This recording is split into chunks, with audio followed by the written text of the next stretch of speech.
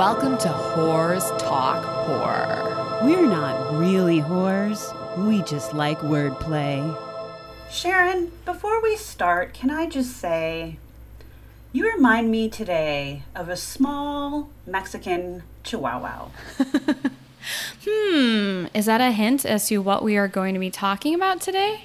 Welcome to Whores Talk Horror. I'm Sharon. And I'm Melinda. And today we are going to be doing our first Twin Peaks episode. Woohoo! This will be an ongoing thing where we invite a mutual Twin Peaks fan and have them pick a topic of their choice and then discuss that topic. Today we have our good friend and mutual Twin Peaks lover, Joe, with us. Welcome to the show, Joe. Thank you very much for having me. This is fantastic. Thanks for being here. You had to be our first guest because we know how much you love the show. We've known you for a long time, and we know that you would hunt us down and kill both of us if we had someone on the show before you to talk about Twin Peaks. So I appreciate you realize the stakes that are inherent in having me on. So that's all of that is exactly right. But even with that, incredibly touched that I'm joining you today, and that I'm the first person that you called up to talk Twin Peaks. This is going to be great. So you wanted to discuss the sound design on Twin Peaks, and Mindy and I both know that you're in a band called Furious Frank, which can be described as, quote, high-energy gypsy carnival rock. You play trombone, you also do backing vocals, and we will let you shamelessly plug your band at the end of our episode, don't worry. But tell us why you chose sound design as your topic. Did your love of music and being in a band have anything at all to do with why you chose this topic? First, I think that you laughed a little bit when you said Carney Rock. I think that there was you weren't even able to get through that. You laughed. That was horrifying. No, but yeah, absolutely. So I mean, and I think the evolution here is so interesting. So the question on my just love of music, being a musician, quote unquote musician, and being such a fan of the Badalamenti soundtrack, all of the wonderful music and the lush themes that came through the first series, seasons 1 and 2, was just such a touchstone for so many people, myself included. And to then have season 3, which is just such a different animal in so many ways, from a sound design perspective and just a utilization of sound perspective. And for Lynch and his collaborators who worked on the sound for this to go in a way that still incorporates some of that original theme material, just at a very loose level, but goes so much deeper into these, kind of non-harmonic, non-melodic, natural and mechanical and electrical sounds, and layering them and reworking them and building them into these different soundscape tapestries, whatever kind of word you want to use to describe that. I don't know how long into this, the return season it took me to realize just how different this was going to be sonically. And part of me was like, I miss some of that, the prevalence of those themes from the first time around. But this is so much more powerful and so much more evocative, to me at least. And it was just something that, on rewatching them and giving more thought to what I was seeing, putting headphones on, really not even looking at the screen sometimes, and just letting those sounds wash over me has just been a real joy. Okay, so that was Whores Talk Horror. Thank you for joining us. That was an awesome description as to why you chose this subject, and I couldn't agree more. Well done, Joe. Thank you for joining us. We'll see you next week. Okay. No, but that you summed that up perfectly. That was beautiful. And also, we are going to delve into basically everything you just said and kind of break it down throughout this episode. So I can't wait to get into doing that. But before we start, we all chose a beer that is related to Twin Peaks in some way that we're going to be drinking during this discussion. So quickly, let's just go around and tell everyone what we're drinking. Joe, you go first. I am drinking from Boulevard Brewing in Kansas City. This is called Steep Drop. It's a nitro cold brew milk stout. Keeping with that coffee theme. First time I've had it. I've had Boulevard stuff before, but it's really good. Very much enjoying it. Nice. Mindy, what are you drinking? I actually have two options. I will be honest and say that I sort of ran out of time this week and was having trouble finding, which is odd, coffee-related beers. So I've got Spiteful Brewing's Malevolence. chocolate caliente. It's actually, but then it says Russian Imperial Stout. So there's vanilla beans, cinnamon, and cocoa ribs. Cocoa ribs? Is that what you say? I don't know. Nibs? Did you say cocoa ribs? The way it's written on the can, yeah, it totally, that's why I was like, what? No, nibs, that makes more sense. Along with a unique blend of peppers. God, their writing on this can is very hard to read. But yeah, I also thought the name Malevolence works with like the whole idea of Bob. So it's got a chocolatey, coffee-ish stout feel to it, but I also have a blackberry hard cider just in case I want to. They didn't have cherry. They were out of cherry, but in case I want to switch to something more pie related. Right. But I do like like I said, I like the name, so I figured, well, that works. So that's appropriate. Malevolence. Good choice. Fucking Mr. C. Sorry that you've been confronted with a bad font situation there, where they're really challenging you. And I just like to point out that now that Sharon has laughed at you and me, so we're going to have to start teaming up to just bring it to her hard for the rest of this conversation. Oh, man, Joe. Bring it. You have no idea. We're all going to be going after each other. I have a feeling Spencer's going to be like, everybody stop shouting. It's because we're excited, that's all. What are you guys drinking over there? I'm drinking Black is Beautiful by Foreign Exchange Brewing Company in Aurora, Illinois. It's brewed in collaboration with Church Street Brewing Company, and it's part of the Black is Beautiful initiative hosted by Weathered Souls Brewing Company, and proceeds from the sale of this beer go to the Restore Aurora Fund for restoration and building in that community, and also the NAACP Legal Defense Fund. So I can totally get behind contributing my money to those organizations. And it's an imperial stout brewed with Ugandan coffee, Ghanaian and Mexican cocoa nibs or ribs, as Mindy would say, and also Saigon cinnamon. And it's 10% ABV. So, hey, mine is too. And thanks for showing us up with the charity, Sharon. No, I'm kidding. That's awesome. That's awesome. Yeah, the Black is Beautiful initiative is pretty great. I've tried a couple of those beers from stuff that's around where I live. Great to be able to tie a good cause to a good product like that. Absolutely. And I am drinking a beer that is not related to Twin Peaks at all, but it is sweet, so I like it. It is Prairie Artisan Ale's Corner Piece, which is an imperial stout with birthday cake flavor. So it's a bit beery, but it is also very sweet, so I like it. And birthday cakes are like donuts. Or pie. Or pie. You've put your stake down in the cake versus pie dilemma or question there. You're a cake man. Cooper wouldn't turn away birthday cake if it was offered to him, so... Right, and just, Sharon, make sure that Spencer's head doesn't fall into it like Leo's does into his birthday cake. That's why I chose this one.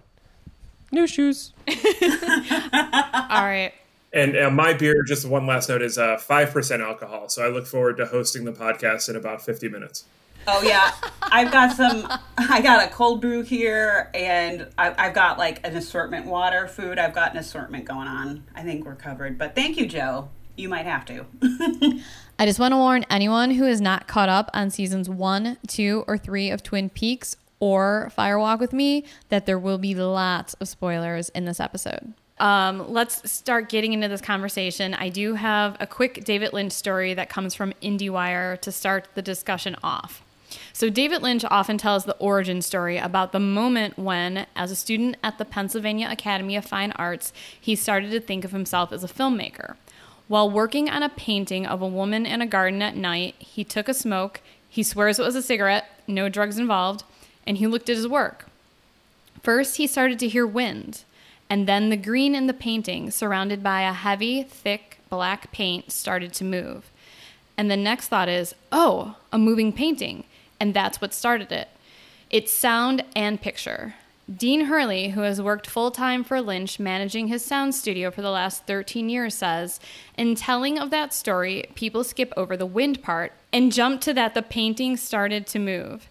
But that's the romantic essence of David, the fact that the image is making him hear something. Later in life, with his filmmaking, he ends up working with Angelo Badalamenti, composing music before they've even shot things. Those sounds, that music, that ends up conjuring the images. And then, Mindy, you had a little surprise that you wanted to mention. Well, that too, though, that quote, thank you and good night, ladies and gentlemen. I love that idea of conjuring images. Like, that's totally how David Lynch works. I could see that. This is season 3, at least, is an 18-hour moving painting. And I actually do have a little surprise before we totally dive in. In preparation for today's discussion, I reached out to Mr. John Neff. What's up, John, if you're listening? He is a fantastic musician. David Lynch's music partner, that's how he's actually listed on IMDb, but also he's a very, very good friend of David Lynch's and just a generally wonderful human. Sharon Spencer and I were lucky enough to meet John at Twin Peaks Fest back in the summer of 2017.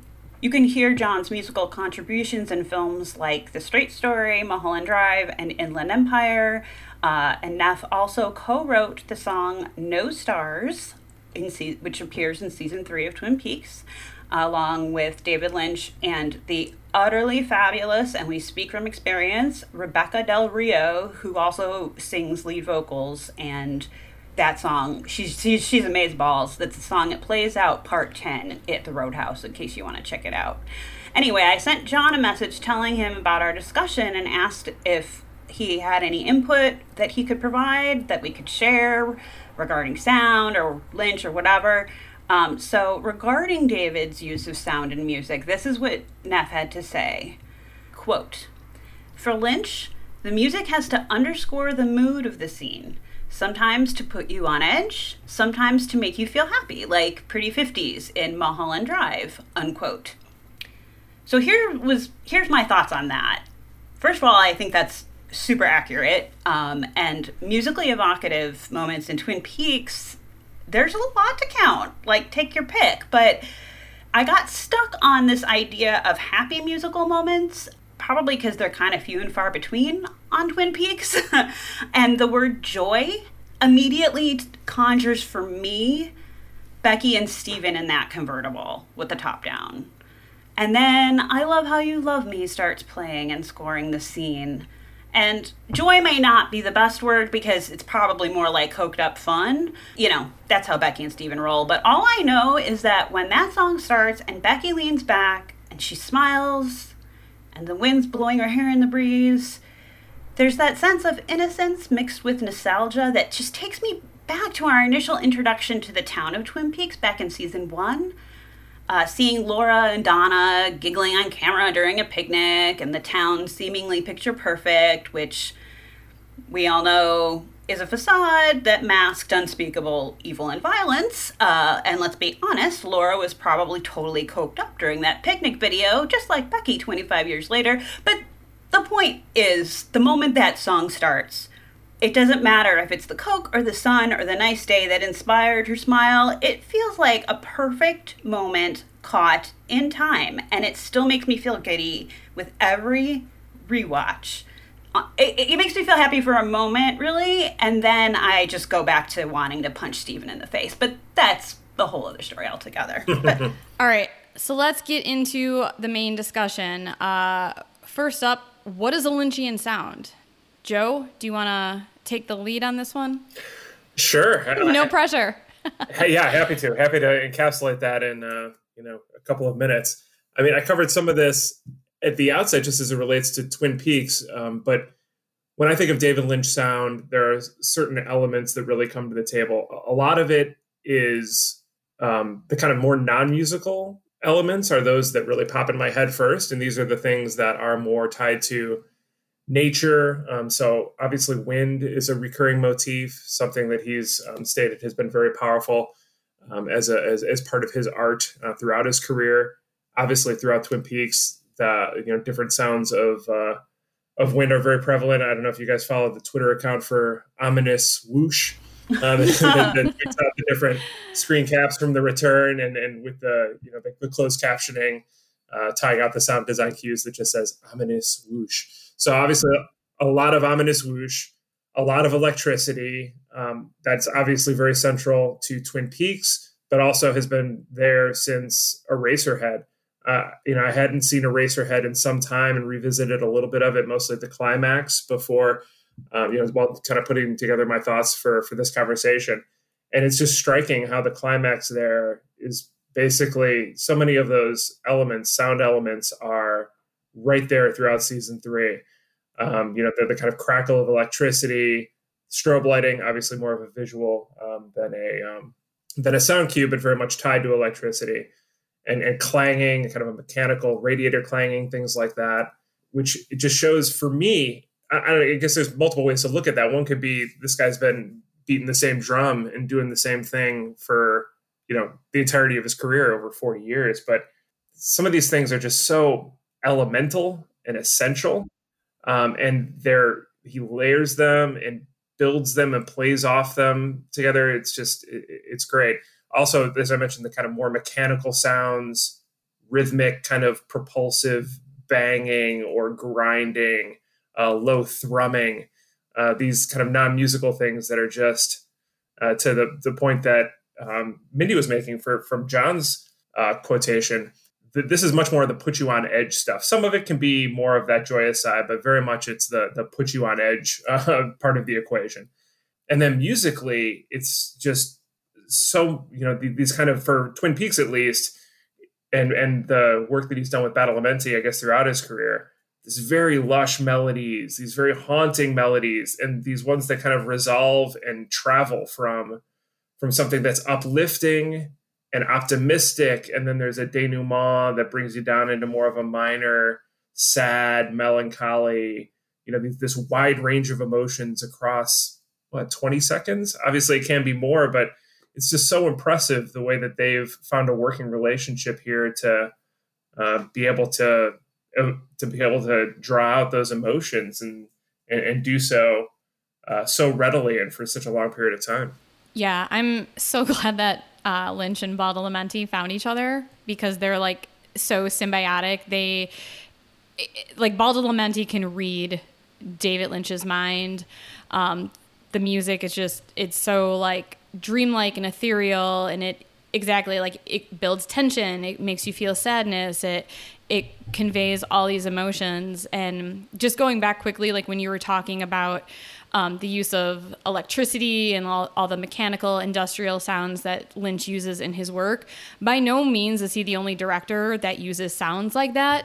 But you can tell Lynch electricity apart from other films that use electricity. You can. That's true. I hadn't thought about that. Yeah.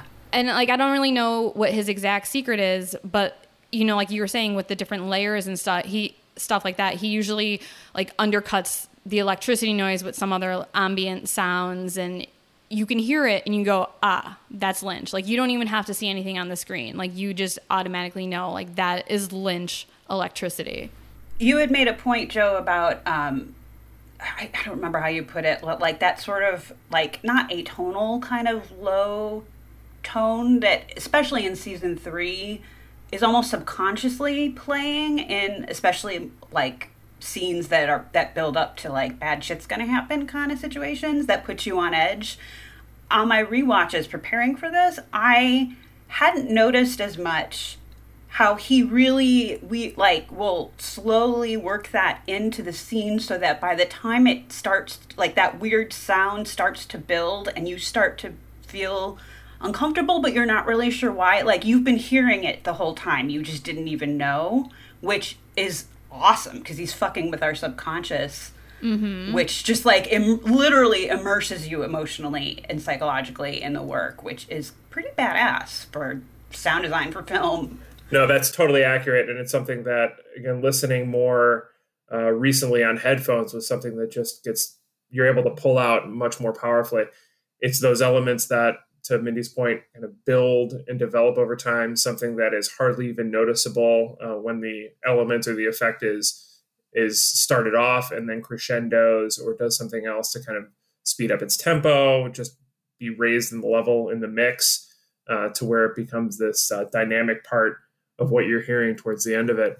And that's just so true with so many of these sound elements in season 3. It's something that when you're watching, you're certainly picking up, but if you really are focusing your attention on it and trying to peel back the layers a little bit as to what are those sub elements that you're hearing, that's very difficult to do. And we can certainly talk about how there's kind of a black box as to, how Lynch and his collaborators put this stuff together. But it's, these kind of otherworldly sounds where you can't even really pinpoint what it is that, is that electricity? Is that a grind of a gear?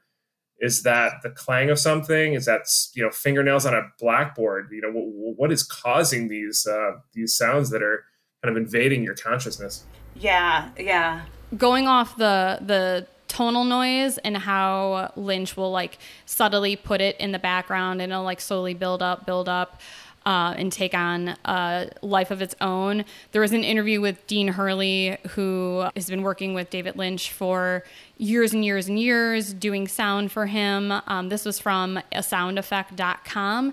He said, the shot at the end of the series where Cooper is waking up at the roadside motel room alone after he spent the night with Diane, they were going through the audio dailies and there was something in the motel room. There was some kind of a tone that was coming from an air duct that was very, very faint, but it sounded like this harmonic, almost choral sound. You could hear only the faintest suggestion of it, but he thought it sounded very interesting. So he comb filtered it and dialed it up with specific frequencies that would exaggerate it. Joe, I'm sure you understand what this means much more than I do. I'm just reading the quote. I certainly do not. Okay. You totally could have pretended like you did, and we would have not known. But so he exaggerated the sound that the tone was harmonizing at, and that one sound ended up creating this room tone that was used in tons of places throughout the entire series, because it was this very music-esque room tone that was incredibly rich in mood. For reference, you can hear it in the part in the second episode after Phyllis was visiting her husband, Bill Hastings, in jail. She walks out of the room to go talk to her lawyer, George. So it's playing in the background there. Apparently, David was thinking about putting a music cue there, but he thought it would be too much, so they used this instead. He said that the sound ended up being the foundation for the sound of the vortex that happened several times throughout the show. It can be heard as we travel across the ocean in part 8 towards the fireman's residence. It's also used in countless scenes where there is no music being used at all and you need very subtle mood enhancement. Hurley said for him, it was the single most useful multi-purpose sound discovered for the show. So, okay, that speaks to another thing that I really love about just David Lynch and how he works. Kind of like how Bob got created, like Frank Silva accidentally was reflected in the mirror as they were shooting the scene, and Lynch was like, let's use it. That is awesome, because... Happy accidents. Exactly. And that I was paying special attention to that noise when I was rewatching parts of season 3, because it just, it hadn't, like, I knew I had heard it the first 1,000 times around, but it hadn't like registered as completely that way. That's awesome. Like, I love it. Thanks for sharing that. That's awesome. Fantastic. That is just, it's great.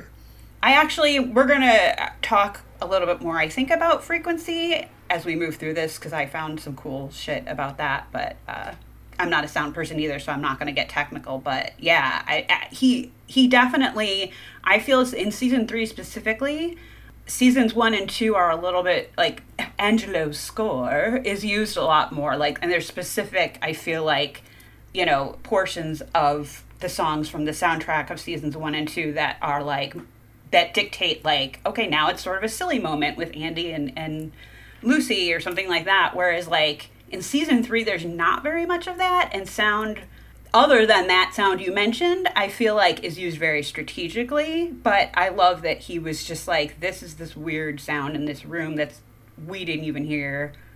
What can we do with it?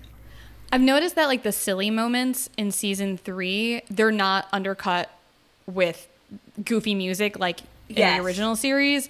Those are basically the scenes that are completely absent of sound. Yes. And it's just the dialogue and, whatever is going on the screen that makes it hysterical. Because there are a ton of humorous moments throughout the third season. I mean, it's kind of like this roller coaster of, very dark, and then he'll throw in the scene of like Dougie Jones getting hit in the head with the baseball from Sonny Jim. It's like 5 seconds of just silliness, and then it goes back to, I don't know, Mr. C murdering someone else or whatever, some other dark scene. But yeah, there's not a lot of music in those parts. So that's an interesting observation.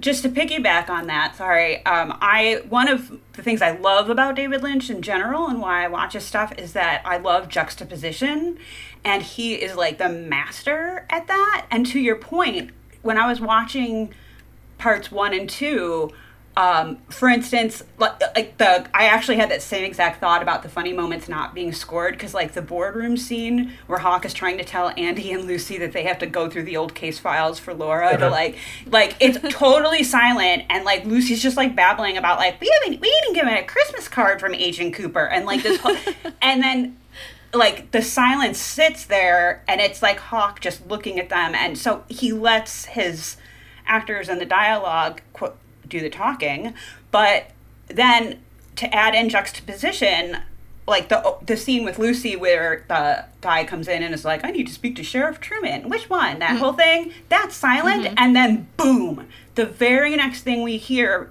no transition, no graceful nothing.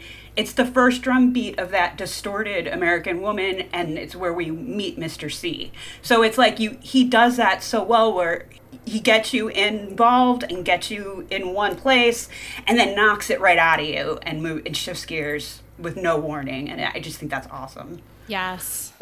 Totally right. And just to build on that a little bit, I mean, because the first 2 seasons were built around that kind of soap opera aesthetic to an extent. Obviously, the pacing of it and the music of it, music being far more prevalent, and the pacing of it was edited together in a more kind of typical fashion. Whereas the scenes are able to kind of drag out both in between kind of bits of dialogue. As someone talks to someone, there's very frequently a gap between the sentence and the response. And then even at the end of the scene, there's very frequently these kind of like long, silent, or just filled with the sound design elements of electricity, wind, what have you, where it's not like a quick button, right? You make the joke, and then you there's a little musical interlude as you transition to the next scene, right? There's this kind of flat silence, maybe, or just a continuation of what you've been hearing when you've been trained as a consumer of this stuff to laugh at these different other cues that are coming up. When you remove those cues, it's a little bit jarring. I mean, you're right. It's still as funny, but it's in a totally different way. And I think you process it, particularly the first time you watch it, in a way that is just foreign to what you typically expect to see in something like this. Yes. Yeah. And that's another reason why I like it, because it is so different, and jarring is such a great word to describe that. But I really quickly wanted to point out that the 25 Years Later site always has such great articles and ideas about stuff. And I was looking through their review of the book, The Secret History of Twin Peaks, that came out obviously before season 3 started. The author of this article, which we'll post in the show notes, actually points out that sound has a presence not only on the show, but in all of the written works that they've done, like the Diary of Laura, like all those extra things, including the Secret History. I totally forgot about this, but the phrase, and I looked this up on YouTube to say it, but Joe, if you know this phrase and I'm saying it wrong, tell me, diegetic sound? Diegetic, that's my favorite. Lots of diegetic sound here. So this is from, he was discussing how, I'm going to stop saying he and I'm going to be respectful, John Bernardi, who wrote this article, was discussing how that's actually very present and mentioned even in the Secret History book, during the section where they talk early on about Jack Parsons and L. Ron Hubbard trying to like conjure up a demon of some sort. And I'm going to read this part from his review, where he says that diegetic music is present in the book as much as it is in the TV series. the parsonage, for example, which was Jack Parsons' like chapel wannabe place, has, quote, disturbing atonal music emitting from somewhere, unquote, during its magic ceremonies.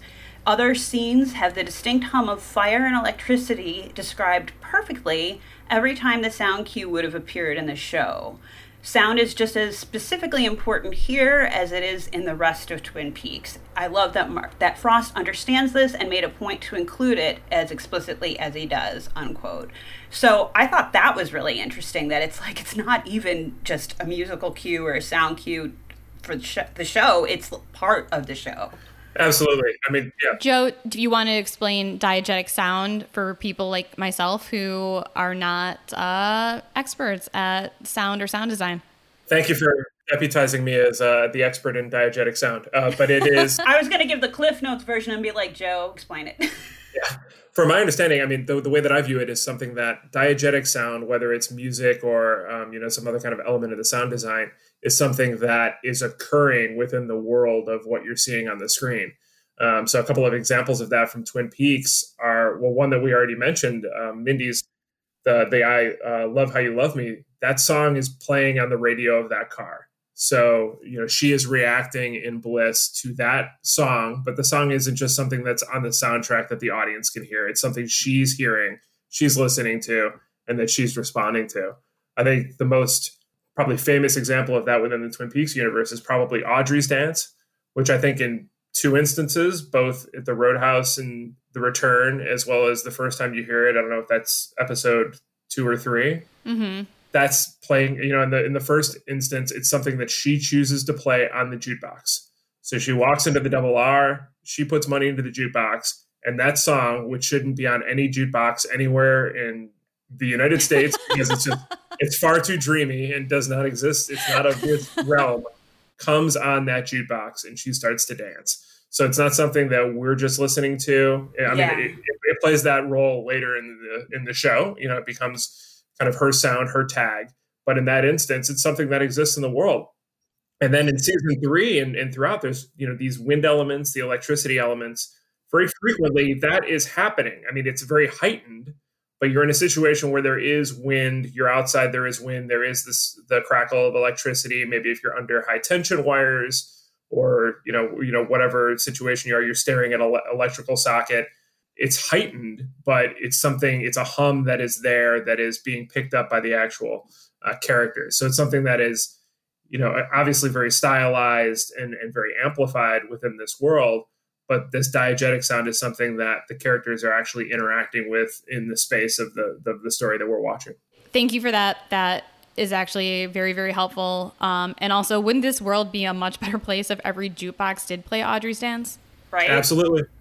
One other thing I wanted to add about that, because I feel like electricity is a good example of that kind of sound, but I also think it's really interesting that especially in season 3, it's like the person who's meant to receive the message is the one who hears it. Like, it'll be playing and we, the audience, will hear it, but like only Cooper will hear it with I don't know, Gordon Cole standing right next to him, not noticing, just as for example. So I think that it's cool that he sort of targets the different characters as well. So at times it's a sound that is within the world of the show, but not everyone's hearing it, just certain people. It just adds more to the mystery, and we could keep going and talking for hours. But yeah, I just think his usage of it is pretty rad, and I think it's cool that Mark Frost works it into the books as well. Absolutely, and I get great satisfaction on exactly that point, Mindy, as it relates to someone being kind of aware of something, whereas someone who's just next door or just like standing next to them or a few steps away isn't. And a little bit later, we'll talk about some of the scenes that were really impactful for us. One of the ones that I have is an example of that. So I guess since we've already kind of touched on electricity, maybe we should just go there. Joe, thoughts on electricity in the world of Twin Peaks? It seems important. It seems like it runs everything. Mike certainly seems to think that it's important. But it's just so prevalent. I mean, for me, it's this lifeblood. It's this force of connection. Where everyone is linked together, and not only linked together through, the sockets that exist within our homes, where there are numerous examples of that actually being, maybe not numerous, but examples of that actually being a pathway for Cooper to come back, into the body of Dougie Jones, etc. But it's, a way to connect between worlds as well. And that episode 3 example in the kind of purple mauve room, I'm not sure if it has a better name than that, the kind of the entryway where Cooper comes in through that steampunky, antique electrical panel.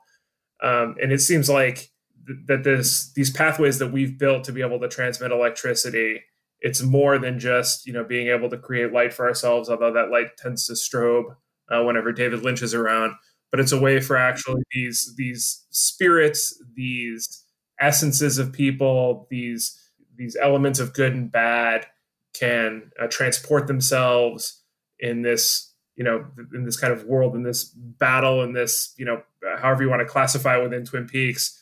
It's something that is incredibly relatable. Obviously, electricity is something that we're all surrounded with, we utilize.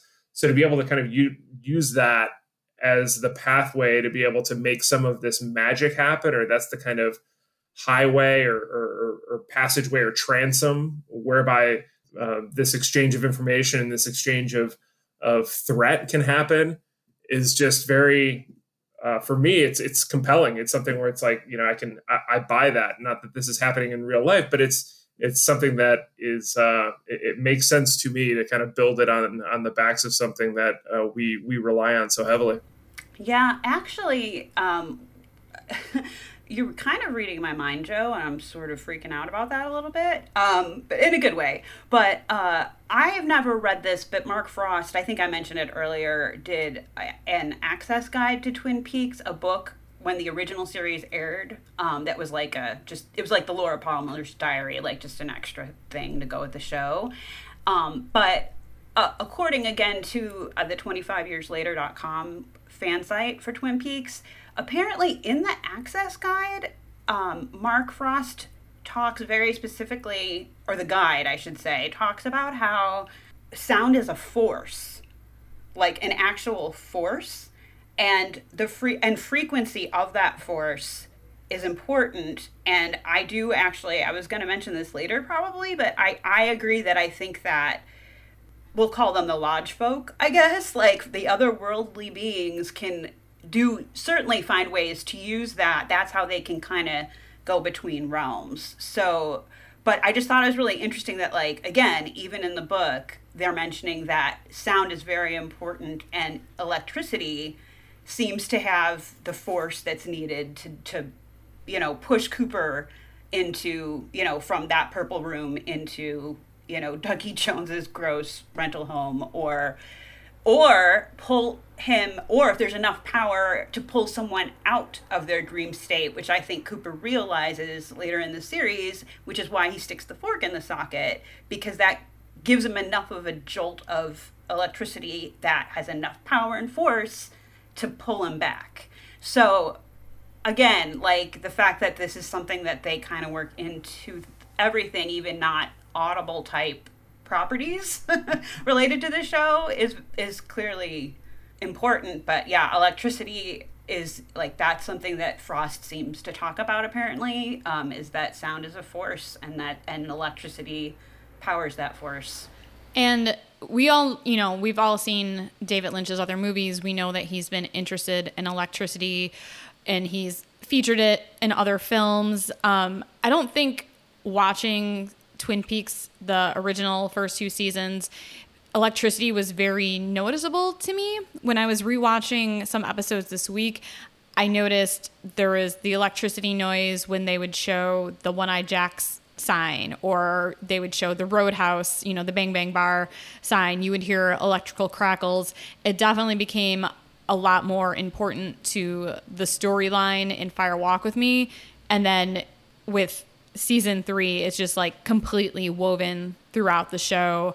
Any thoughts from either of you on why electricity is featured so much more prevalently in the third season than it is in the original series? I do. Well, first of all, everyone knows I'm a dork anyway, so I'm going to expose myself further. The theory that's prominent in paranormal research, like in our timeline, like in our reality here, is that ghosts or spirits are energy, which is why like ghost hunters use tools that measure fluctuations in like magnetic fields and stuff like that. And I think in season 3, we learned in season 1 and 2 that, you know, there's this sort of period of time that goes by every 25 years where the stars align, and that's when the door opens to the lodge. And I think that because Cooper got caught in the lodge 25 years ago and Mr. C got out, that now we have the chance to reverse that, and it kind of gets fucked up by Cooper going farther down as opposed to out when Laura tells him to. And so I think that like the world is like, or at least the world of Twin Peaks is like literally buzzing with that energy of trying to write that. And that's just me guesstimating and what I think. But just because I feel like there's so much more happening with the supernatural forces that are in flux in season 3, we hear it because it's present because they're all around and trying to make their agendas happen. But that's just me. No, I like that a lot, Mindy. I think that's I hadn't thought of it that way, but I think that I agree with a lot of that. I mean, you're looking at a world in season 3 that is kind of building towards something. So if you're focusing on the kind of large players that we're looking at, and Mr. C, who's trying to avoid his eviction from Earth and going back into that other dimension, Black Lodge, waiting room, what have you, and all the people that are involved in that, Cooper included. And then even the folks that are in Twin Peaks that we haven't talked about, I mean, we talked about, but that are, you know, some are doing well, but particularly the younger generation, you know, there's a lot of issues there. There's a lot of trouble, whether it's, you know, Richard Horne and all of the issues that he's getting into, or the others. There's just a lot of trauma and a lot of replaying of those cycles that we saw the first time around. And it seems like it's building. And I think that the prevalence of electricity is kind of representative of that, the building of stress, that building of damage. You know, there's just something that's about to pop here. Like, you know, to your point, there's something that's aligning. Maybe that's going to be a release valve and be able to dissipate some of this electricity. Maybe not. And, you know, everything's going to kind of reach a level where everything blows up. But it just seems like there is a steady crescendo of, in many ways, anguish. But one thing I'd like to point out is that the electricity itself seems to be not necessarily, it seems to be, you know, it plays for the good side as well. You know, the kind of fireman realm, the White Lodge, however you want to classify that. There's certainly electrical elements to that as well. And so it's not purely a negative force, but it's something that is certainly foreboding in just in the world of Twin Peaks, or just in the world of the U.S. in 2017 when this is set. It seems like it's building.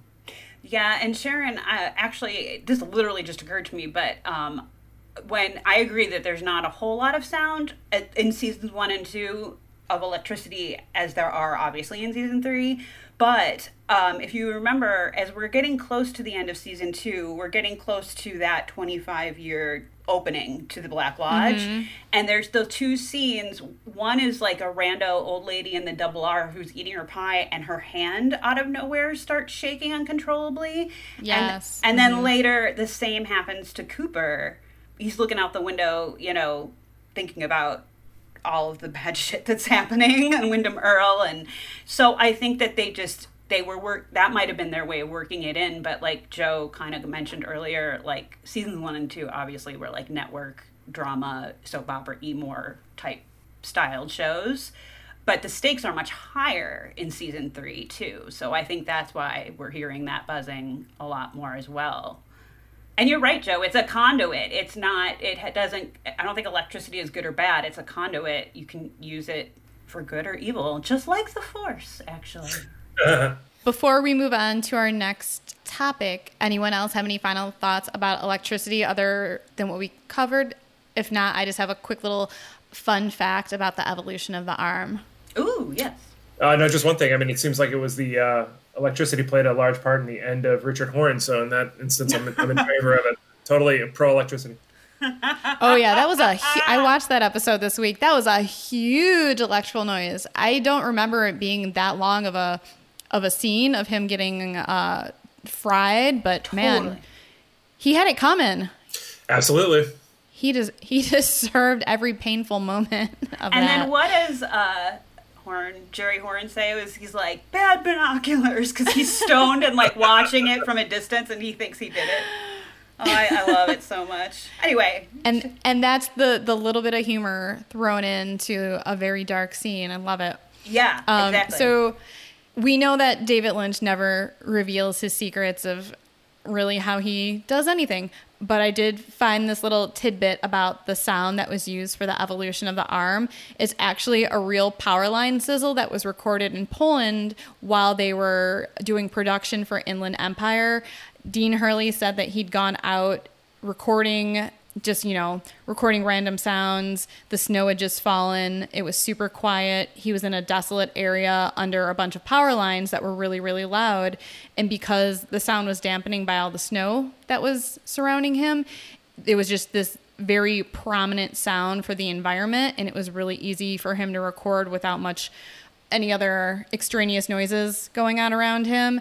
So that is basically the exact sound for the evolution of the arm. And that's awesome. And I think it makes sense that the evolution of the arm would both visually and audibly have a stronger, because I feel like that static noise is like really like there's crazy static happening, but he's evolving still, or she, or whatever it is. So I just like took that for granted as like, of course there's tons of electricity happening with this thing because it's evolving still. But that's awesome I just love that. Like, find a weird noise, record it, and see what you can do with it. Oh, it's awesome.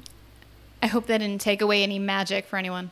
Right. No, not at all. That's great, because to your point, there is so much magic that still remains there because they're so tight-lipped in terms of how they go about capturing these sounds and what makes them up. It's very much a don't look behind the curtain, and we don't want to tell you what's behind the curtain because it'll in some way minimize the effect, which I appreciate and I think is totally accurate. There's part of me that is curious and wants to know, a little bit what they're doing in the process around that. But man, I just love not knowing.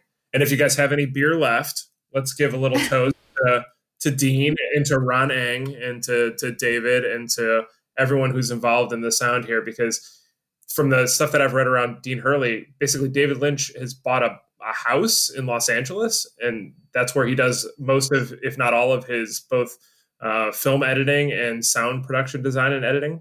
So Dean and whoever is working with him work out of this house and are just kind of doing that. They're kind of capturing sounds out in the wild, creating them in that room, doing it on a quick turnaround based on, whatever the boss is interested that day and whatever he thinks is going to inspire him. So cheers to all of them. Cheers. Wow. And yeah, you're exactly right. From what I was reading, I think it was from the IndieWire article, they actually started creating sounds together for season 3, like 7 years before the show came out. And exactly, Lynch has his own dubbing stage and recording studio that supposedly looks like a theater. He's got an 18-foot screen to mix sounds on. He's got isolation booths to record music. And they just, the three of them, Dean Hurley, David Lynch, and Ron Eng, they come up with sounds and they just have like this big database of sounds to choose from and play with, and sounds fascinating. That's awesome. Do you guys want to get into some specific scenes now? It could be from any of the seasons you want to talk about, but favorite sound scenes. Joe, you want to start us off? Put me on the spot. Sure. That sounds great. I think that for me, one of the first ones is season 1, episode 3, just the first trip into the Red Room, where you get kind of older, kind of a Cooper that's made up in old age makeup. You have the man who's referred to as the man from the other place at this point. I think this is the introduction of kind of backwards talking and backwards sound effects, which is also kind of a prevalent element within the Red Room as it relates to just footsteps and everyone's, obviously everyone's physical activity, but the sounds that go along with them. it's something that just always assume that what I'm saying for season 1 and 2 is that this was on ABC primetime.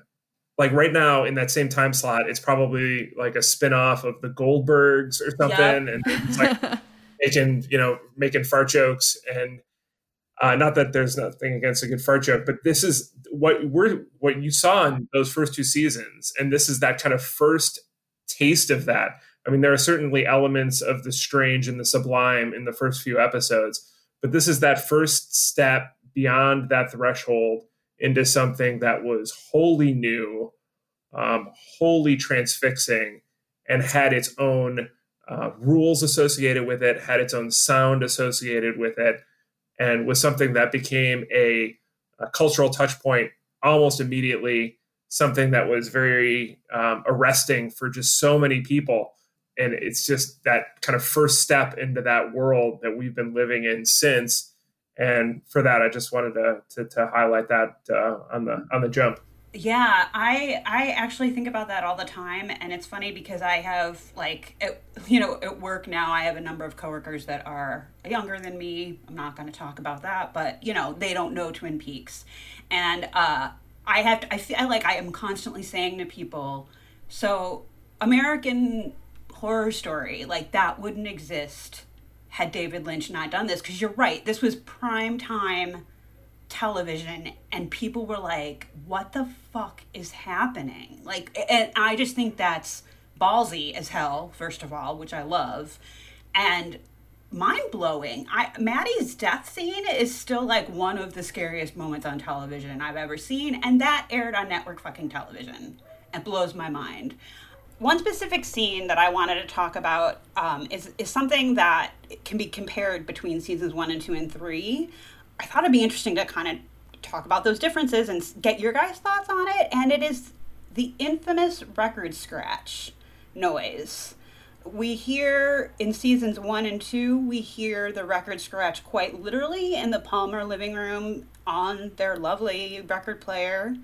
And it usually seems to imply something bad's gonna happen, like when Maddie dies.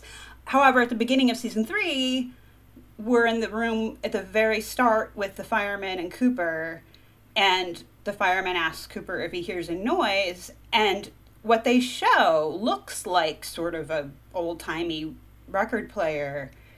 I personally think the sounds are quite different, and I had 2 possible explanations for this, and I wanted to know what you guys thought. One thing that I noticed for the first freaking time last night, again, I've seen, how many times have we watched these, Sharon? Like, seriously? Oh my gosh. When Maddie comes downstairs and then, of course, gets attacked by Leland, we're actually seeing the record player as we're hearing the scratch, and there's a record on it. And the needle has reached the end of the record and is just stuck in that groove, kind of like in a loop.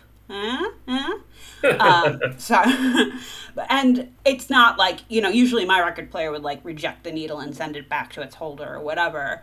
And that's a very different sound from if you don't put a record on a record player, but put the needle on like the platform or the turntable. Sorry. Clearly I'm not a DJ. The turntable, and just let it run. The sounds of it scratching on an actual record versus the turntable itself are very different. One thought I had was maybe the reason that the sound in season 3 is so different is because it's a different kind of circumstance. The other thing I was wondering is if it's literally just the difference between using actual film and digital, because obviously the original series was not filmed in digital HD. But the season 3 was. So what are your thoughts on that noise, you guys? And I'm just calling it, from season 3, I'm just calling it a record scratch because it kind of sounds like that to me, but if you think it might be something else, I'm all ears.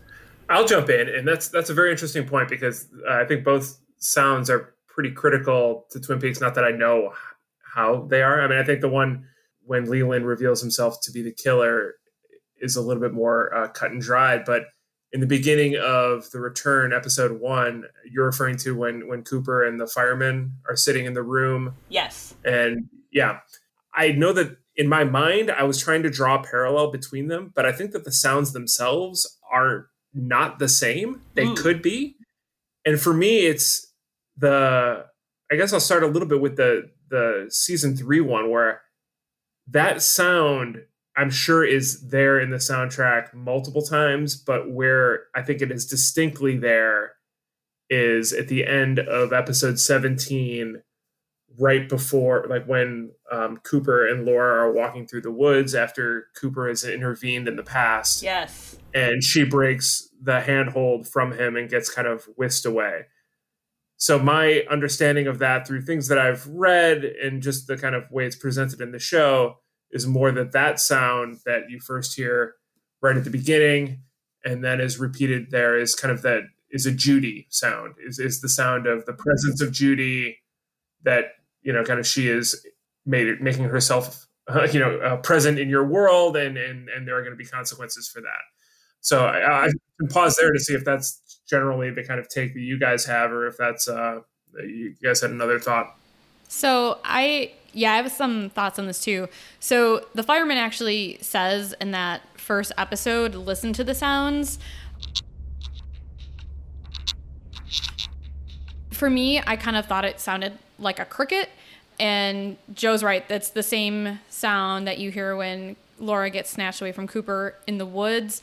I did some digging on Reddit because I had no idea what was making the noise, and people who are much smarter than me figured it out. And I have 2 theories. Once again, gimme. These come from people on Reddit. So I'll send you guys the link to this, or we'll actually, all of our resources that we use today, we'll put the link in our episode description. But there's one scene that someone found from the Missing Pieces of Fire Walk with Me where Laura takes out her diary and unlocks it with a key. And someone discovered that noise, when turned up, if reversed or like partially reversed, and also with the speed being altered, sounds just like that noise that I thought sounded like a cricket noise. There was also a theory that it could be the record skipping once again, partially reversed, sped up, slowed down, whatever, David Lynch and his team in the studio altering this noise. I do agree with Joe that the sound probably does represent Judy, although there's other theories that it could possibly be a sound that represents a loop in the narrative. Yes. Or the timeline being altered. I'm not really sure. I kind of thought it was synonymous with Judy. That's my personal belief. But then after rewatching some of the episodes this week, I was thinking that because the sound originates, we first hear it in are we going to say that where Cooper and the firemen are in episode 1, the White Lodge? Anyone disagree with that? That was my impression, so yeah, that works. I'll allow it. Okay, so thank you. You sound like Judge Wapner. No, the judge on Futurama. I'm going to allow this. But maybe the sound could represent the firemen or the white, or maybe it's like the sound for the White Lodge, because there is a sound for the Red Room as well, which I don't know if you guys noticed that, but there's definitely a noise that is repeatedly used throughout season 3 that represents the Red Room. So I'm wondering if this noise could represent the White Room, and maybe the fireman was pissed that Cooper was going to alter the timeline, and he already had plans for Laura and how to use her basically to handle the situation with Bob and Judy, so he snatched her away. I mean, this is getting off onto like a whole other episode that we can do about... Yeah, I mean, that's going to happen regardless. Yeah, about theories alone. But I honestly don't know what the sound represents. No one does for sure.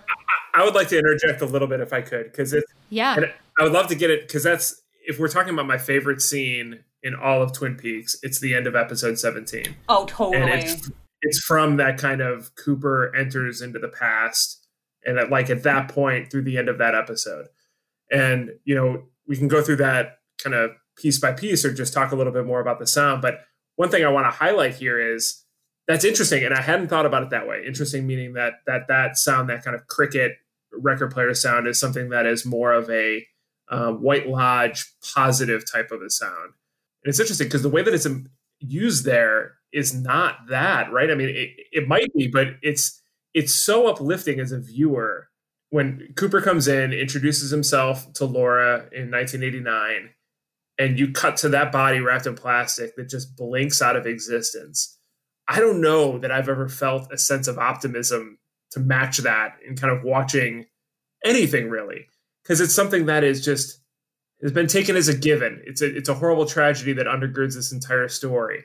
And then just to say there's an opportunity for us to just erase it and to make different choices, as they've said throughout the show, the past dictating the future. What if we are able to actually just kind of rectify that?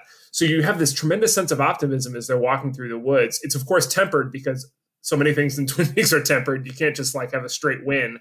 And as they continue their walk, even though there aren't any strong audio cues, I think, or at least none that I picked up, that things were trending in the wrong direction.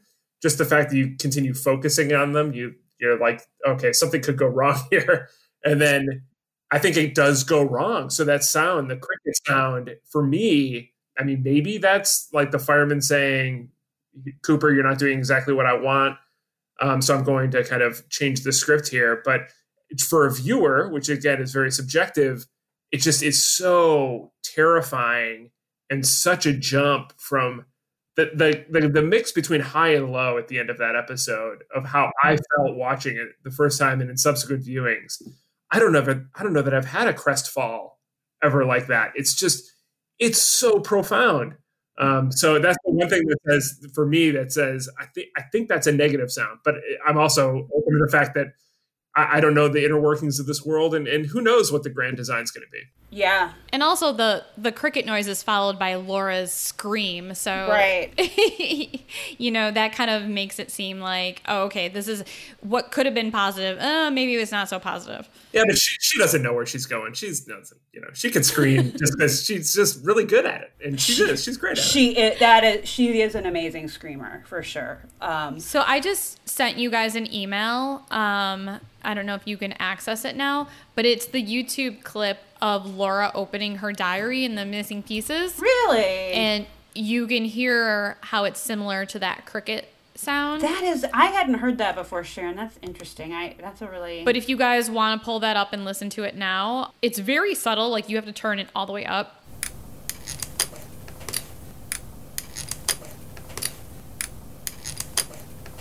It's pretty damn close, and I could definitely see it as being something where it's like, something that Hurley and Lynch and them have like tweaked with, right? It's not like a 1-to-1, but that's the source. Yeah. And they turned it down, or they slowed it, or they whatever. It seems like it's got a little bit of a different. Yeah. Again, not listening to them side by side, but it seems like maybe it's a little bit higher, or it's a little bit of a higher pitch, but it could definitely be the same thing. I've seen the episodes and the movie so many times, and there's still stuff that I'm like, holy shit, I never noticed this. But the other thing, though, too, to remember is that I was surprised that David Lynch actually said, and Mark Frost said, that when they rewatched the season 2 finale together, they forgot that Laura said, I'll see you again in 25 years. And, like, there's a whole plot line around the time when the Black Lodge opens. So part of me is like, it could have meaning, or it could just be a cool sound that David Lynch found. Like, it's hard to tell. These guys are not, I could very well be wrong, but this whole endeavor, the Twin Peaks endeavor, does not give me any kind of a feeling of something that is well thought out. And I don't mean that as a criticism. Right. No, I agree. I think that they build whatever world they need to build for whatever they're doing. And I think they've been incredibly successful because they're incredibly creative of just kind of adding onto that and retconning stuff. And some of it works and some of it doesn't. But mostly the everything's so, the images and the sounds are so arresting. It hardly even matters. Like, it's so goddamn good. Right. All of it could be contradicting everything, and I'd still be along for the ride. Joe, you're exactly right, because David Lynch and Mark Frost can't even agree on what it means, or what's going on here. Like, they each have their own interpretations. So if like the two creators and writers of the show can't even agree, I think it's kind of ridiculous to argue like, no, this is what this means, like 100%. Right. It's all theories. It's part of the fun of it, is like coming up with your own theories and exploring what you're watching on the screen. And right. Yeah, no one's right. I think it goes back again, though, to the quote that you read at the beginning, Sharon, about David Lynch seeing a piece of art and thinking moving image. You know, like, I think, Joe, you just alluded to this, but, like, imagery and sound, he's more obsessed with the visual and, like, I had this weird dream and this is what I saw and how do I make that come to life, as opposed to, like, connecting the dots, if that makes sense. Which absolutely. I agree. I don't care. I will watch that even if it makes absolutely no fucking sense whatsoever. Like, it's still gorgeous and amazing to watch and terrifying and wonderful and yeah, I'm down. I don't want to get too off topic, but I have so many thoughts about this. In doing research for this, I found an article that was talking about, not sound, but talking about the whole Coop loop thing. And the article, again, 25 years later site, it's an interesting read, but the gentleman who wrote it was talking about how he sees the show, or I'm sorry, season 3 specifically. We're seeing 3 distinct attempts of Cooper trying to write this for whatever reason. And so that opening scene with the fireman, that's the Cooper that we know from seasons 1 and 2. The way he reacts when the fireman says, what does he say? He says it's like, it is in our house now. Yeah. And Cooper looks back at the record player and is like, it is? And very clearly understands what that means, even though we don't. Wait, but does he? Or is he saying it is like question mark at the end of that? That's, to me, how I took it. I took it as like, oh shit, it is? Because then he says, he goes on with the whole 2 birds, 1 stone thing, you know, Richard and Linda, 430, and Cooper goes, I understand, very affirmatively. And then when he gets into what I think in the first series, or the first 2 seasons, they referred to the Red Room as like the waiting room in the finale. Then the giant says, you are very far away, and Cooper disappears. And I feel like when we see him in the Red Room, he's still there, but he's a little dazed, kind of. And I might be reading into this, but I actually think that sound might mean, here's another chance to start a new loop. That might be a stretch. I don't know. But I like all y'all's your theories, so. That could be. And one of the things that in rewatching, I was struck by the kind of the presence of individuals that are in the White Lodge. So there we see Cooper and we see Andy. I don't know that anyone else, besides the kind of inhabitants, any earthbound people that we see enter there. We do see Major Briggs's head, but that's Major Briggs's head, right? And they're both kind of like locked up. Like it's similar to the Red Room, which I think in both instances there is a inhibitor there. There's a limitation of the way that people are able to move, the way that they're able to express themselves. It's very stiff and rigid. They're either monosyllabic or barely able to talk. It's very kind of Cooper in the Dougie Jones body. It's like you have a governor on you where you're limited in what you're able to do. And then there's a bit of a change in that when he gets into that purple room where he has a bit more agency, a bit more fluidity. There's still, obviously that is just an incredibly vivid scene there, both from a sound and visual and performance and editing. Actually, there's a lot of tremendous visual editing, cuts and quick jabs there. But he seems more full of himself, able to kind of move throughout the space in a way that is a little bit more fluid, a little bit more like the Cooper that we remember, as opposed to kind of locked in a chair, very rigid. So those are some of the takeaways I took. Is it's like he's in here, or they're in here now, or however that is phrased, and him saying, it is, to being very like that he knows that he can't express it in a way where it's very, yes, I know we have to do X, Y, and Z to start the plan, but it's very much understood that, over these past 25 years, you've been imparting your knowledge to me and we've been developing this course of action. I don't know what it is as a viewer, but there's a certainty that he knows what comes next. Yeah. That's a good point. I've never heard anyone discuss that, the differences between the actual body and sound behaviors of the characters in the different rooms like that. That's why you bring me on the show, kid. That's why I pay me the big bucks. That's why we have the genius from, the fuck is the name of your band?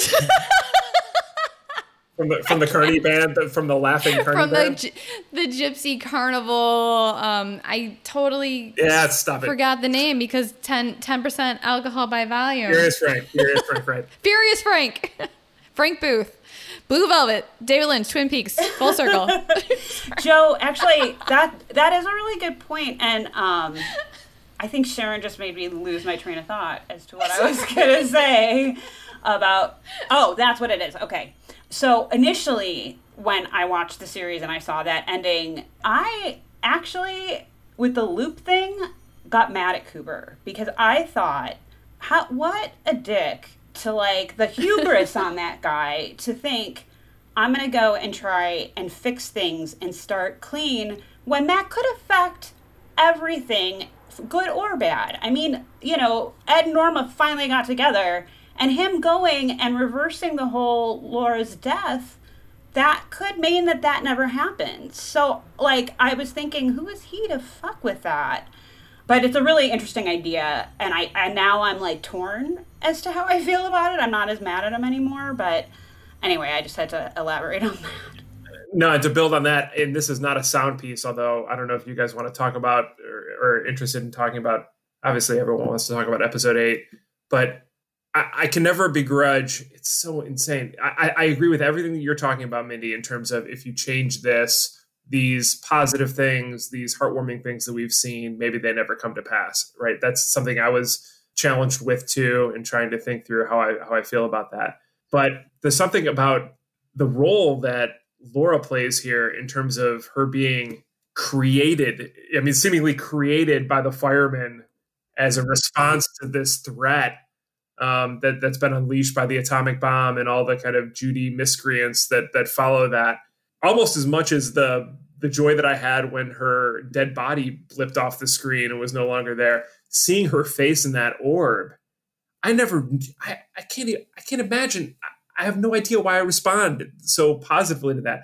It's so uplifting, and it's so batshit insane. I mean, this is a woman who's been terrorized and put upon and abused and tortured and hates herself and is lonely, and this is our, I mean, not to put too strong a word on, but Messiah, this is the one, this is the person who is going to kind of fight this evil, and this is the treatment that she's had to go through for that.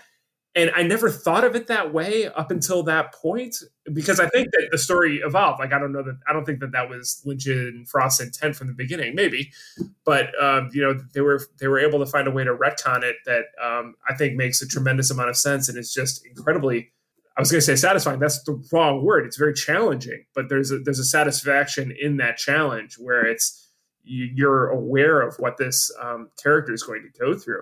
But at the same time, it's good to have her as the one. Which is said multiple times. Laura is the one. And she's strong enough to handle it.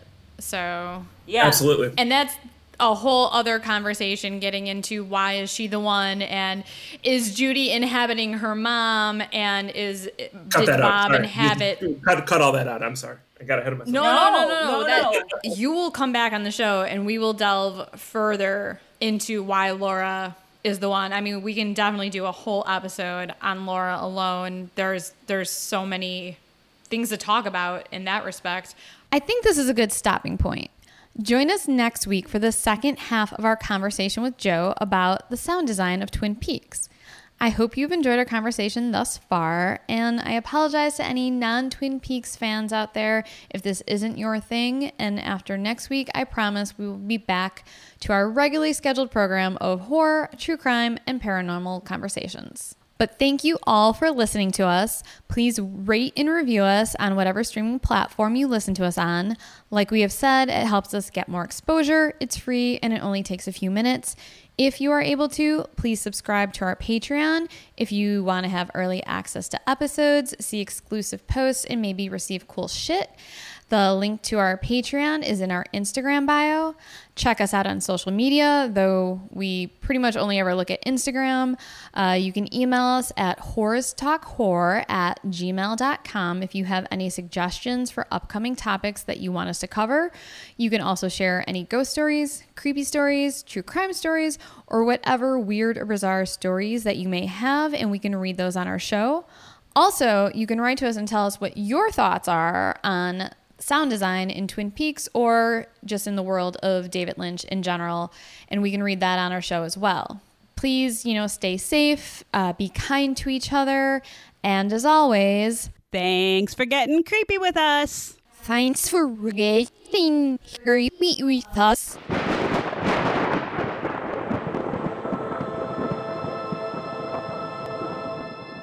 Sharon, do you want a beer? Oh my God.